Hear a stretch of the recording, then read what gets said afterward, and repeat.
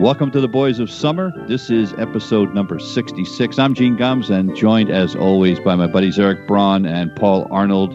And we are going to talk about a little bit of everything today.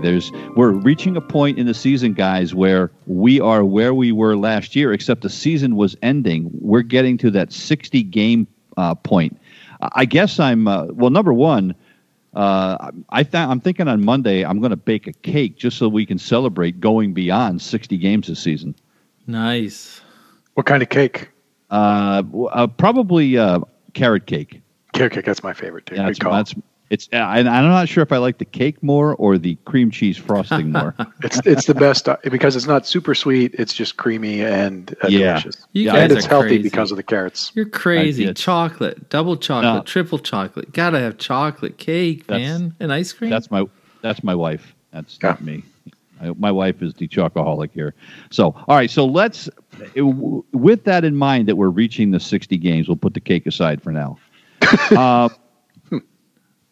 Do we, because pitchers now, for instance, Martin Perez pitched for the Red Sox today, and he went 7 2/3 innings. He has already pitched more innings this year than he did all of last season. And people like on Twitter were losing their minds that they didn't leave him out there, let him finish the game. His pitch count was low.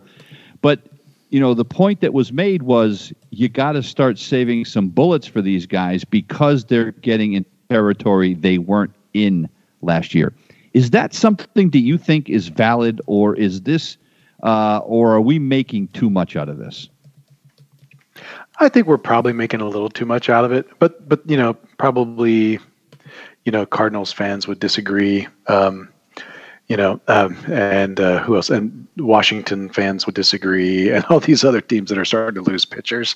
Right. And who was it?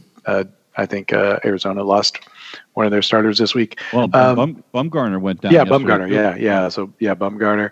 I hope that's not the case. I tend to think that these guys have, those three guys have all been around a long time that went down. But I think that for the most part, I think they'll be okay. They're trained. They've been doing this for a long time. I think shouldn't be a big deal.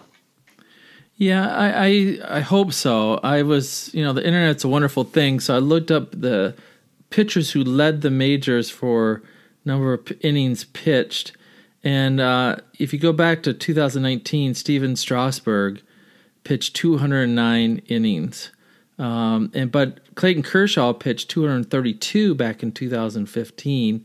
Adam Wainwright pitched 241 in 2013 and 233 in 2009. Compared to 10, 20 years before, Roy Halladay pitched 266 back in 2003. I think these pitchers can do it. I'm hoping so. But on the other hand, we were talking before the podcast, just warming up for you listeners. We want to see the offense come back, but at the price of lousy pitching? I know that's the debate, right? Like if we have worse pitching coming up from the minor leagues, will the hitters start catching up to it better? And is that a good trade-off for anybody? Well, after watching the Red Sox pitching staff last season, which was essentially a AAA pitching staff, I'm sure that Major League Baseball would love that to happen.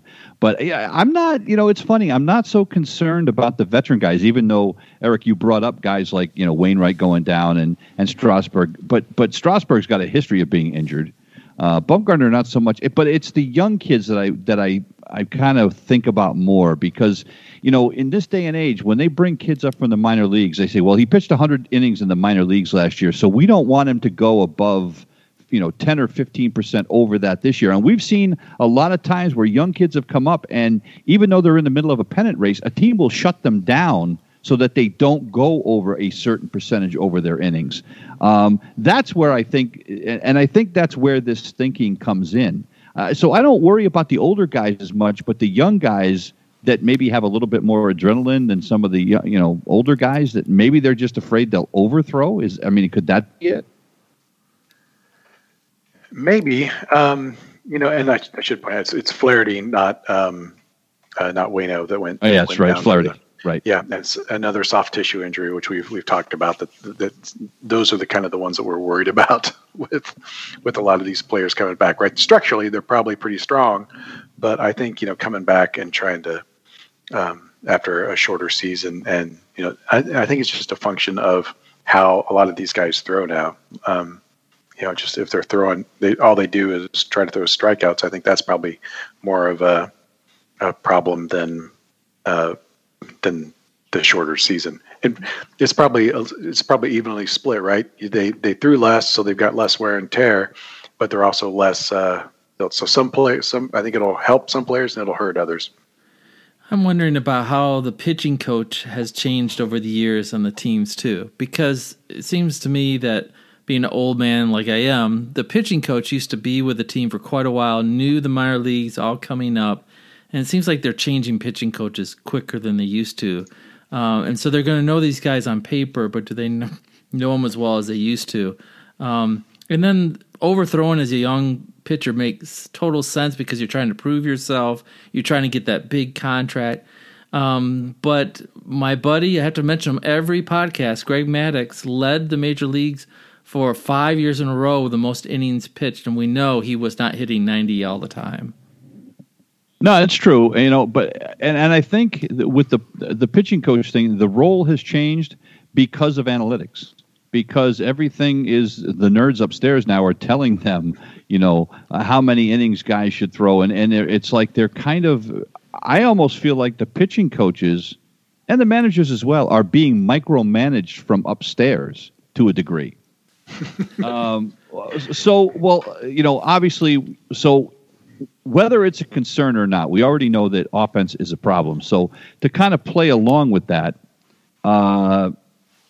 one of the other things that happened this week is 4 minor league pitchers were suspended by Major League Baseball for having foreign substances on either their uniforms or their gloves or their hats in an effort to try to increase their grip on the baseball. Spin rate has become the big thing. So now we find guys all the time. It used to be the Vaseline ball. Yeah, now it's more like they want sticky stuff so that they get a better grip on the ball and they can spin it faster. So now they've suspended 4 guys in the minors, and then word just came out tonight that Major League Baseball has contacted all 30 clubs and said, we have a severe problem in Major League Baseball, too. They've already confiscated a bunch of uniform parts, and they have found the same thing in Major League Baseball, and they said punishment is coming. Is this the next big cheating scandal in Major League Baseball? As a Houston native or local, yes. I will say yes. It's the next big cheating scandal. I guess the good news is it could be everybody and not just the Houston Astros, right? Right. Hopefully there's no Astros involved in this one, and then, thinking people can look elsewhere as to where to be mad at. Yeah. That won't happen. So what are we actually talking about, Gene? I mean, I Googled it as well, and they kept on using the phrase use of foreign substances. So yeah, well, what does that really mean? They're making their own homemade concoctions that usually involve like suntan lotion, rosin, sometimes pine tar. They're using all different kinds of things. I don't know if you remember, there was a video from a couple of years ago, and I don't know if it was Ivan Nova or somebody from the New York Yankees had this dark streak on the side of his neck that he kept touching before he was throwing the baseball. And that seems to be what the problem is. It's becoming more and more common that it's a homemade sticky substance that they're making. So it's probably not the same for everybody. So it's not like the old stickum that NFL players used to use.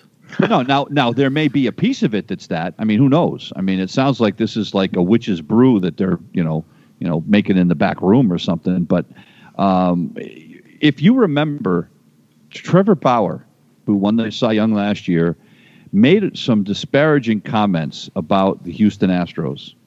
And I think he also might have included the Tampa Bay Rays. I can't remember. But he said it seemed awful funny that guys that went to those two organizations suddenly became much better pitchers. And intimating that it wasn't because of who the pitching coach was.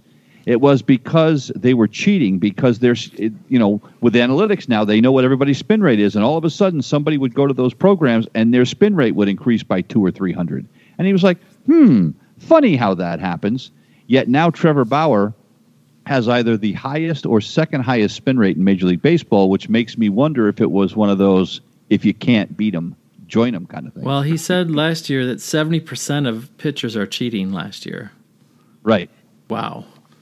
Well, and the other day he said, he said that they should not totally go in on testing all the uniforms and baseballs and all this other stuff of players for material, because it could be anything. It could be like from too much pine tar on the bat. It could be it could be something from a shortstop who just happened to have who really wanted to up his spin rate apparently, so he suggested that they shouldn't hold pitchers accountable for that. So it sounds like it could be some conscience coming back there. Perhaps. I mean, and you wonder, and if on top, so if you look at how many strikeouts we have in baseball now, and by the way, the batting average actually went up a few points in May, but the Major League Baseball is still batting .238 as a league. Mm-hmm. It's still absolutely hideous. So it's gotten slightly better, but not enough to really move the needle to levels we haven't seen since Bob Gibson was pitching. So I don't agree. I mean, I think if guys are cheating, it's bad enough. The pitchers already have the advantage of the shift and everything else, right? Now you're going to give them the advantage of being able to cheat and get a better grip on the ball too. It seems like the baseball is being stacked in favor of the pitchers. But isn't this part of baseball's mythology, or the why that's my big word of the day, by the way, that we like Gaylord Perry when he played because he didn't know, you thought he was cheating, so you'd watch how he was cheating, or the spitball or whatever. Do we like it a little bit that these players on edge trying to get an advantage of somebody else, or are we taking the line like this is totally not the true baseball way? Yeah, I think that's a really good question, and it has. I mean, that's the thing, right? It's always been kind of part of baseball culture to find little ways to cheat. Yeah, and obviously Gaylord Perry is like the poster boy, the gold standard. Yeah.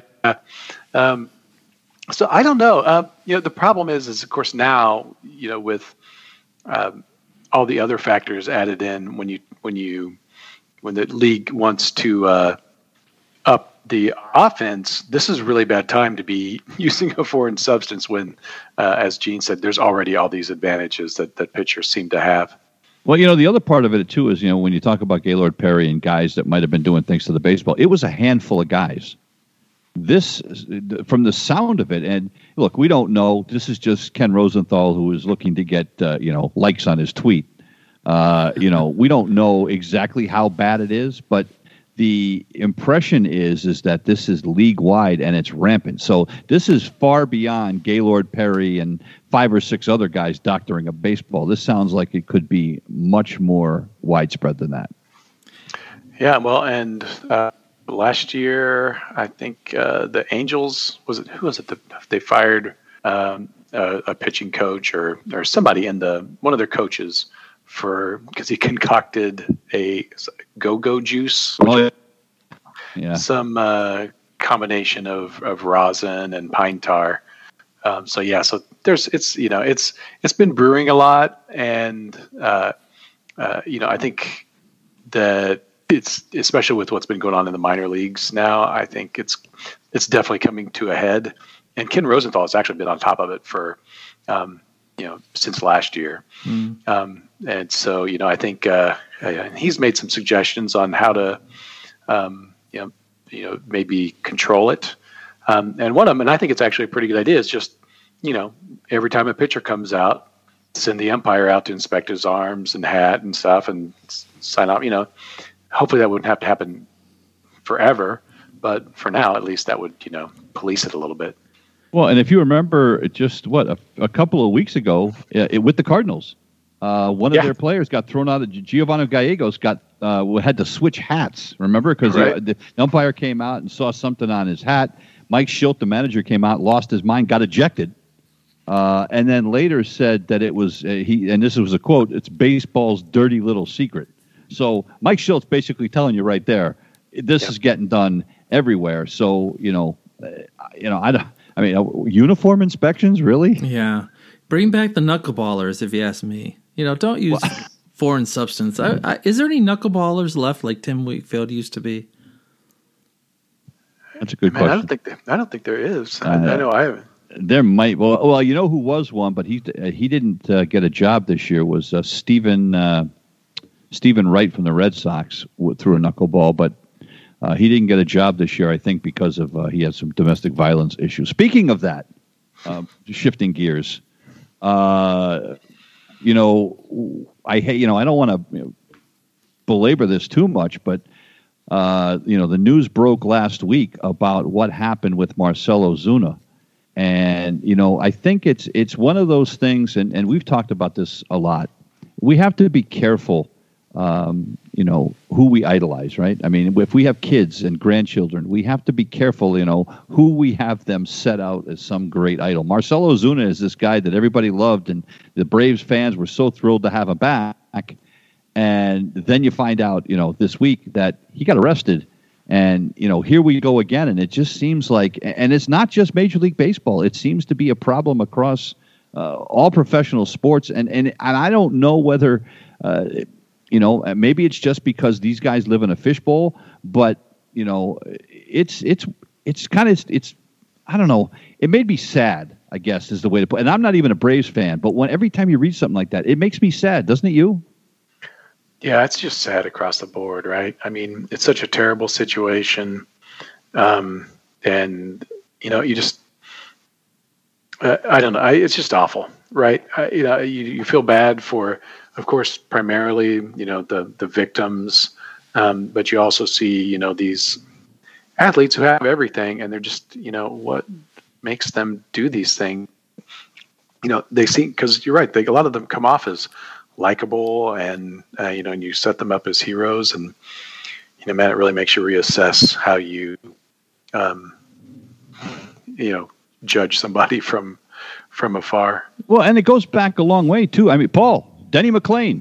Yeah, he had from your beloved Detroit Tigers. Quite a bit. Yeah, so I think one of the things that we have to remind ourselves is that we talk about the cheating going on and all that. That's one thing that happens, trying to get a competitive edge. But we also have to remember that, these guys are just like us. They're just like everybody else. Just because you're a professional athlete doesn't make you some kind of special person other than some God-given ability, but it doesn't make you any different from your next door neighbor. And I would argue that they're under so much pressure. And I think I'm not sure this is the case with Ozuna, but if you didn't grow up with a lot of things, and if you didn't grow up with good examples of how to have a good marriage, and you're under so much pressure, the pressure can get to people and they act out in different ways. So there's no doubt that we can't just ignore this problem. But on the other hand, what are the Braves going to do to help this guy, rehab his life, basically, because that was an ugly, ugly situation, and but that's the the thing is, Paul, and that's, you make a good point. What are the Braves going to do for him? And you know what my guess is? Absolutely nothing. Because we've seen instances like this before where guys have been arrested for domestic violence, and Major League Baseball is going to suspend him. There's no question about that. The question for the Braves are going to be, do you want him back? And we have seen circumstances where guys have just been, frankly, cut loose by teams when they get involved in situations like this. So I'm not sure there is some great rush by teams to help these guys out. Yeah, I would hope they would do something. And then the wife here in this situation, I mean, you go from having personal problems behind closed doors, and then everybody knows your business. Right. And it would be so great if the Braves stepped up and says, we're providing them counseling, we're not going to rush them back, We're not even talking about any of future arrangements until he has a chance. And I hope America is still a place that loves people who come back from bad situations, that we love to give second chances when we see people who are truly, honestly sorry and they work hard to make their life better. And then that's what I hope for him. Yeah, I think, as a Chiefs fan, you have the Tyreek Hill situation that's been really, it's hard to get past, frankly. I mean, we don't know all the details. We know his son ended up with a broken arm. We know him and his wife, I think have had each other arrested, if I remember right. But they couldn't get along at all. And it was just, an awful situation. That was, it's been a few years now, and he's been on this, as far as we know, he's been on the straight and narrow, and, it could just be that was just a toxic relationship. We don't know. And maybe they got him counseling, but, they have, ridden with him. And, the thing is that if he was a less talented football player, they probably would have cut him loose. Cut him. Yeah. Yep. But, with that kind of rare talent, they're a little more motivated to make something happen, which is exactly the wrong way that they should be doing this, because they have a lot of young men coming through these organizations that they could help and teach how to have good relationships with women and their children, and just function in society. I mean, imagine being a guy like Tyreek or these other young guys who may come from, like Paul was saying, a background that's, not wealthy, and all of a sudden they have, more money than they've ever seen, but also the stress. They all need some sort of counseling and help, and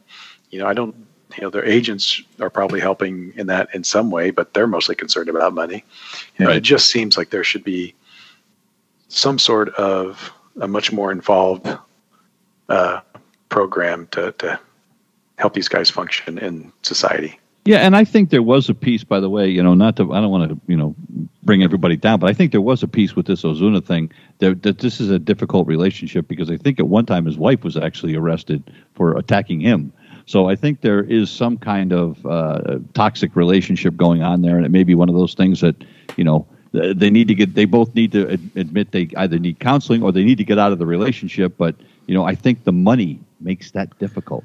Yeah, and it really does. In the old days, I would hope to think that another player on the team who was a leader in the clubhouse would help a younger player in a situation like this.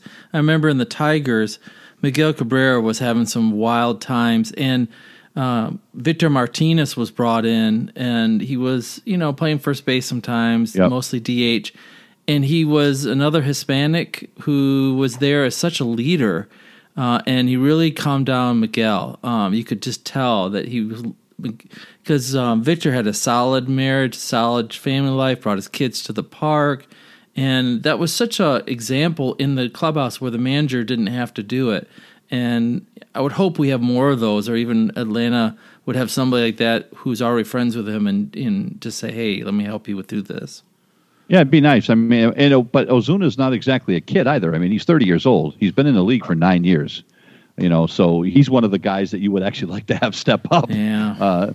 So but I'm with you, Paul. I mean, I believe in second chances, and I think that, and I hope that this is, they get whatever help they need. But it is certainly not the distraction. The Braves are already struggling this year, and they don't need that kind of distraction. That's for sure. All right, let's move on to happier subjects. Food? This is Food? no. Cake? It's cake. Yeah. Chocolate cake? Ice cream? I want to ask you guys about who you think the face of baseball is, or should be, or anything. I mean, here's why I bring this up. Fernando Tatis signs that huge contract. All anybody wants to talk about is Fernando Tatis, right? Of course, he got hurt again this week, which is really great. Vlad Jr., another one that's being talked about a lot. Ronald Acuna Jr. with Atlanta. I am convinced that Major League Baseball has decided that he is a piece of baseball, because I swear to God, he could strike out 4 times and would still be the lead story on the MLB website. Juan Soto, another guy in Washington. And then, of course, you still have Mike Trout out there. who's still relatively young, even though he's been around for quite a while. He's not that old. But so who is going to be the torchbearer for baseball? Mike Trout has been that guy, right? I mean, the problem is he never gets to the playoffs. So who is going to be that torchbearer? Man, it depends so much on getting, you got to be in a big market. That helps. And your team has to be successful, and you have to put up numbers, right? So, I mean, to me, that kind of leads me to think that it's, and because it just seems like he's the face of baseball right now, is Tatis. And he's got a great story. He's likable. His numbers are great when he's actually playing. So, yeah, that's who I think I would still lean towards. Although it seems like Mookie Betts should get more love. Yeah. Than he does. But it's almost like Mookie's looked at as like an old guy now. yeah, it really feels like that. Yeah. But yeah, I'd say like the next up and coming guy I think it's got to be Tatis. Well, I think Tatis is a good pick. Juan Soto was, promoted a lot over the off season for a lot of good reasons. Such a great hitter. A guy that always looks like he's smiling, having a good time. Seems like he has a blast. Yeah, and I think people like that. But I agree that either you have to be a major market or you have to have an outstanding season where they show a lot of highlights on the clips. The other part I wonder sometimes is that are we still stuck in America that to be the face of baseball, not only do you have to play well, but you have to communicate and be funny and almost be like a performer, because Mike Trout is not a performer. He does not enjoy the spotlight. So he has sort of shied away from being the face of baseball. Juan Soto, I think, may have more of that personality. But, sometimes we think he has the ability to pull it off and go to the Tonight Show or do things like that to be the face of baseball and for kids to be excited about. I remember when Bryce Harper was coming up and everybody was promoting him as the future of baseball because he was, big swing, had the makeup or whatever they call the eyeshadow all the way down his face. And, but he's sort of self-destructed on himself. I don't know, besides those guys, who you would pick. Yeah, I don't know either. I mean, I think Tatis is. I think one of the reasons why Tatis might be the guy is because Major League Baseball desperately needs young people to come to the game, and what Tatis has that none of these other guys have, in my opinion, with the exception maybe of Acuna, is style. Yep. He's flashy. He likes the bat flip. He likes to celebrate when he hits home runs. And he and Acuna, to me, I think are the two youngest guys that have the most flair and something that young kids would gravitate to. Am I wrong? No, I think you're right. You're right, Gene. You're always right. Oh, thank you, honey. The guy... It's too early for that, Gene. The guy I would like to see, I'd be honest with you, but the problem is he's not in the major market. And that's Vlad Jr. I think playing in that Toronto market's not going to help him. But boy, I'll tell you what, he took off, 30 or 40 pounds in the offseason. Did you see what he did a couple of nights ago? He went 4 for 4 in the game. He did it on 7 pitches. Nice. 7 pitches, he went 4 for 4. Yeah, I mean, that's incredible. He's hitting right now. He's the leader in the clubhouse, perhaps for MVP. He's hitting like 338 or some ridiculous number like that, and just tearing the cover off the ball. And he likes to have fun too. I noticed when he talks to the people at first base. He's another one. Yeah, and he's another one that always seems to be smiling. And I don't know about you, I'd play the game for free. So right. Anytime I see guys smiling, like guys like Lindor and guys in Tatis that they seem to be having a good time, that's my kind of player. I hate these guys that look at the game like a job. Yeah, it's hard to. I know they play a lot of games. Yeah. But I would still expect to have a certain amount of joy. So that's why I don't care about the bat flips and that kind of stuff. It's like, just have fun, enjoy the games, right? Right. All right, so we are getting to. We still have a month to the All-Star break, but we're getting to the point in the season where teams are going to start looking at where they're at. Now, the good news, I guess, for a lot of teams is there's a lot of mediocrity this year. We don't have teams seriously separating themselves, with the exception of 5 or 6 teams. Everybody's still in it, right? So my question to you is, for those teams that are kind of on that bubble, let me ask you, for instance, here's a team that's on the bubble. You ready? You ready, Paul? Yep, ready. The Detroit Tigers are on the bubble. And here's why I say that. They're 10 games out, right? Mm-hmm. But they're still ahead of the Minnesota Twins, for goodness sake. They are a team that, they went on a good run this week. They swept the New York Yankees. They became my favorite team for a week. But they're a team that's 10 games out. They're a team that needs a lot. Are they at a point where they might say, hey, we might have a couple of pieces that other people might want. Is it time to start selling? Yeah, there's talk already that they might get rid of Matthew Boyd. That's what I was thinking. Two names that jumped to mind. Boyd was one of them, and Fulmer was the other one. Oh, please take Fulmer. Please, somebody take Fulmer. But those are guys I think that they could get something for. Do you think do you think the Tigers are ready to sell? Definitely Fulmer, because he had a great rookie year and he's never recovered it, and he still looks a little shaky. I would think, wow, that would be great. And he's still pretty inexpensive as far as a pitcher. He's making $3 million this year. So I think they're ready to let him go. And the Boyd, I think they like a lot better. But thankfully, the younger pitchers are starting to deliver. And A.J. Hinch is doing a great job. I can see why he did so well at Astros. His press conferences are right on the mark. He's telling these guys to believe in themselves. It's a long season. Yeah, so I think the Tigers really are not on the bubble. I think they got to just keep on setting themselves up for future years. Eric, your Kansas City Royals. Yes. Five games back, a game over 500. Are they buyers? No, they're not buyers. And I can see them. I think Mike Minor is going to make somebody happy unless things really turn around. There's a couple players that I think they've won 3 in a row. Seven of their last 10. Mm-hmm. Benintendi's starting to hit a little bit. I mean, the Cleveland Indians are only 2.5 games ahead of them. I mean, could you see the Royals as a potential playoff team? I think there's still that chance. But so that's why I say, really? Yeah. So if there's a chance, is Mike Minor going anywhere? No. If they're still in the thick of things, by after the All-Star break, then all bets are off, right? But I just being sort of realistic, and then of course the eternally pessimistic Kansas City Royals fan. I just think when you look at the Royals, what they do is they know they need to kind of build their team. They've got a lot of the farm system is kind of stacked right now, but they're always one piece away from right. And so if they can get a good deal for Mike Minor, who's he's been around a while, I could see them letting him go, because it's very unlikely that we're going to make a playoff run.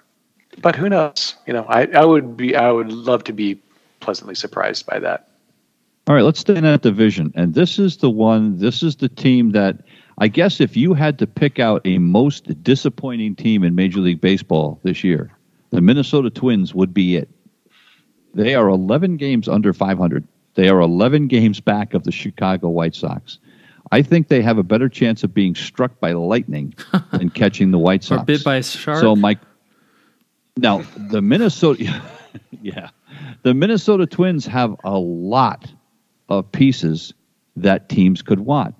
But do you think that it's too early to start shopping guys like Cruz, maybe Donaldson? When do the Minnesota Twins pull the plug? Boy, that's a really good question, because they do. They have the talent on that team. I would think they would change managers before. Have they already changed? No, they haven't yet. No, Rocco's still there. I think they'll change managers before they start doing selling a lot of players off. Maybe they lose Donaldson just because he's getting towards the end of his career and he's been terrible. And I think he's also playing injured a little bit too. But man, I would think that they would keep at least the core together for a good long time. They're a good team. They're going to come back, but boy, this is disastrous start for those guys. Yeah, I mean, can you think of a bigger disappointment in baseball right now? I mean, I don't think I can. Well, Washington's having a tough go of it. Well, yeah, they are, but again, they're still only 6.5 back. They're in last place in the NL East, and they're 6.5 back. I guess maybe. I guess that would probably be the Atlanta Braves. I guess you could say are a disappointment, but they're only 2 games under 500. But the NL East has just been awful. Yeah. So I asked. So then now you bring up the Washington Nationals, 7 games back, 7 games under 500. They've lost 7 of 10. Strasburg is hurt again. Yep. I mean, are the Nationals going to just ride this out, or are they going to be stubborn and hang on to everybody, or is it time to blow things up in Washington and try again? I think they've got to blow things up. I think Max Scherzer is going to end up somewhere else before the end of the year. Do you really? Yeah, wow. Yeah. And it would not surprise me if he ends up with the Cardinals. Oh. I think you're trying to talk that into being. I think you said it last week, didn't you? I know. I do keep. If you say it enough times, but I think, I mean, yeah, he's a Missouri guy. I want him to be playing in Missouri, but I'd prefer it if he was with the Royals, not the Cardinals. But the Cardinals have the money to pay him. So, yeah, especially if Flaherty's injury is going to last really long, because the Cardinals they've got money and they've got the talent to win that division. They just dropped back behind the Cubs this week, but I think the Cubs are just streaking a little bit right now. I think the Cardinals will come back, but that's my feeling on it. But who knows? I might be wishing, as Paul says. Well, why I would wish good things for the Cardinals, I don't know, but here I am. I agree with what you're saying earlier about the manager. If you're the Twins and you have all this talent, it's easier to fire the manager and give all those players the motivation to say, it was the manager all along. I'm really a better player than this. And see if that works first. I think that's the way to go. And you don't agree? I think Rocco Baldelli. Well, I think Rocco Baldelli, didn't he finish in the top 3 for Manager of the Year last year in the American League? So what did he go from being a genius to a dope overnight? I mean, that's the problem here. But I think it's more, you can't fire the players. That's the problem. Right. Josh Donaldson is hitting, 230, but you can't fire him because, well, you can, but you still owe him an awful lot of money. Yeah. Before we move on and we're getting up against time here, I got one more question about buyers and sellers. And this is a tough one. The San Francisco Giants right now sit in first place in the National League West. They're 13 games over 500. So if the Minnesota Twins are the biggest disappointment, the San Francisco Giants have to be the biggest surprise. If you're the Giants, now you're almost 60 games into this, do they really believe that they can hang with the Padres and the Dodgers the rest of the season? And if they do, does that mean they have to go out and try to get some more pieces for this team? Yeah, I mean they're playing very well, and it's unbelievable. There's no reason to think that they're not for real at this point. I mean, 34-21 is their record, and I mean they're killing it. And will they win the NL West?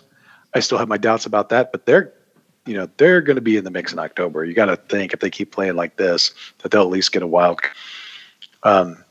So yeah, I mean, man, I'd be buyers. Who knows how long this is going to last? I mean, they've got young talent that's coming to life a little early on them, and hey, ride that wave, man. Well, I know that there's a lot of talk in Boston about what the Red Sox are going to do. I mean, and nobody's feeling sorry for the Red Sox. They're in second place, 2 games behind the Rays, but the Red Sox are not hitting at all. They have Xander Bogaerts finally today broke an 0 for 21. I think Bobby Dahlbeck is 0 for his last, Kike Hernandez is 0 for his last 24. They've got like 4 spots in that lineup where nobody is hitting. So people are like, well, should they go out and buy? The question is, if they buy, where are they going to go? I mean, I don't know how many teams are out there that are going to sell, that are going to have hitters to sell, that aren't going to cost you an arm and a leg. I just don't think with the mediocrity, there's a lot of markets to actually go to right now. Right. That's the challenge, right? Because if everybody thinks their dream, that they're playing for October, that really shrinks the market. So you really want to be Max Scherzer, as my example is in that case, and I think for hitters, there's two teams I look at that if you want a hitter, the phone calls you need to make are to Minnesota, or to Texas, because I think Joey Gallo could be a guy that a lot of teams would love to get on their team. Now, I don't know if they'd be willing to move Gallo. He's pretty popular down there. You would know better than I do living down there. But, I don't know if the Rangers would consider that. But that's a guy that I think would be on a lot of people's wish list. Yeah, and I think there might be, some calls made to Cincinnati too. They've got some talent there. They've been up and down a little bit, but it doesn't feel like that they're really going to be strong this year, especially in. Go ahead. Well, they could probably get a lock for Nick Castellanos. Exactly. Yeah. So I think they've got some talent that they could turn. Paul, I want to finish off the show since you and I are the two oldest here. This is going to be the old man's section of the show. Wait a second, I gotta put on my Ben Gay for a second. Ugh. All right, go ahead. The old man section of the show is, and this is to remember a guy who passed away this week. Mike Marshall died a couple of days ago. He was 78 years old. Now, I remember, Paul, earlier you were talking about Roy Halladay throwing 260 innings a few years ago. Guys throwing 200 innings. Mike Marshall, I'll never forget. I watched him growing up. He seemed like he pitched in every game I watched. This is a guy that was the first reliever to win the Cy Young. In 1974, pitching for the Los Angeles Dodgers, he appeared in 106 games. Wow. Think about that. That means incredible. There were only 56 games all year he did not pitch in. He threw 208 innings, all in relief. He once pitched in 13 straight games. Today, if a guy pitches 2 days in a row, you think the world is going to end. He pitched in 13 straight days. This is back when men were men and so were the women. That doesn't sound like a pretty picture. That's amazing to me. I'm sorry, but yeah. No. Yeah, it's hard to imagine something like that happening now, right? If somebody pitches 3 days in a row, it's just, he's going to be shut down for 2 days. Right. Now, right? So, right. So it's just incredible. He went 15-12 that year out of the bullpen, 15-12. Holy cow. With an ERA of 2.42. Pitching that many innings. That's impressive. Absolutely unbelievable. I think now, if a guy pitches 60 innings in relief, he's a workhorse. Yeah. Who was the guy that used to pitch for the Minnesota Twins? That used to pitch. It seemed like he used to pitch. Was it the Twins or was it the Tigers? Eddie Guardado. They used to call him Everyday Eddie. It might have been the Twins. The Twins, I think it was the Twins. But we talk about guys like Cy Young that, were pitching every other day and, had 500 complete games or whatever the hell it was. But we are never going to see the likes of Mike Marshall again, are we? Well, Mike Marshall came from Adrian, Michigan, which is about 30 miles south where I live. He was a Michigan guy, He was a Michigan guy. And one of his famous quotes, and it was about Walter Alston, the manager of the Dodgers. He said, I had a deal with Walter Alston. if I was warmed up, I was getting into the game. So how nice would that be as a manager to know that this guy was just a mudder, a tough guy, just give me the ball and let me throw it. Don't get in my way. And he had the lamb chop sideburns too, that went way down and pointed in to get him looking a little tougher. Kind of like the Goose Gossage look. Yeah. So you got to have a little intimidation going on there. So, and he was a righty. I mean, sometimes we think, you got to be really tall or be a lefty to be a good reliever, but he was a righty with stuff, and that's the only way he stuck around all those years. Did you know he actually started his career with the Detroit Tigers? I do. Because I just looked it up on baseballstats.com or whatever. Yeah, 1967, he pitched for the Detroit Tigers, and then they sent him back down to the minors, and he ended up going to the Seattle Pilots after that. Oh, purgatory, purgatory.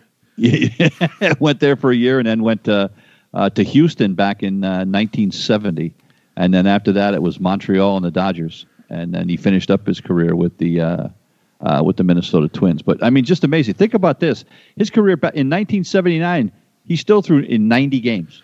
He threw 90 games twice in his career and 100 games once. Just absolutely ridiculous. All right, so I know the guy just passed, and we don't want to talk ill of the dead, but I wonder if he used any stuff once in a while on the ball. One manager said that Marshall had the best screwball I've ever seen in my life. And I have to be honest, what is a screwball again? How do you grip the ball to get a screwball?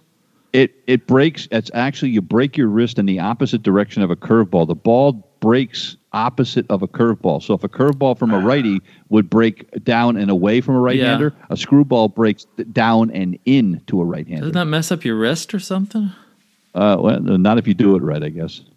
You know who the most famous screwball pitcher in recent memory that I can think of other than Mike Marshall? He was a lefty for the Dodgers, Fernando Valenzuela. Oh, wow. Oh, really? Nice. His number one pitch was the screwball. Wow. So Fernando and Mike Marshall were the two guys when I was growing up were guys that threw that. But you don't see anybody throw a screwball And you don't anymore. hear anybody being called a screwball anymore either, do you? Screw up, maybe. Yeah. But not a screwball, no.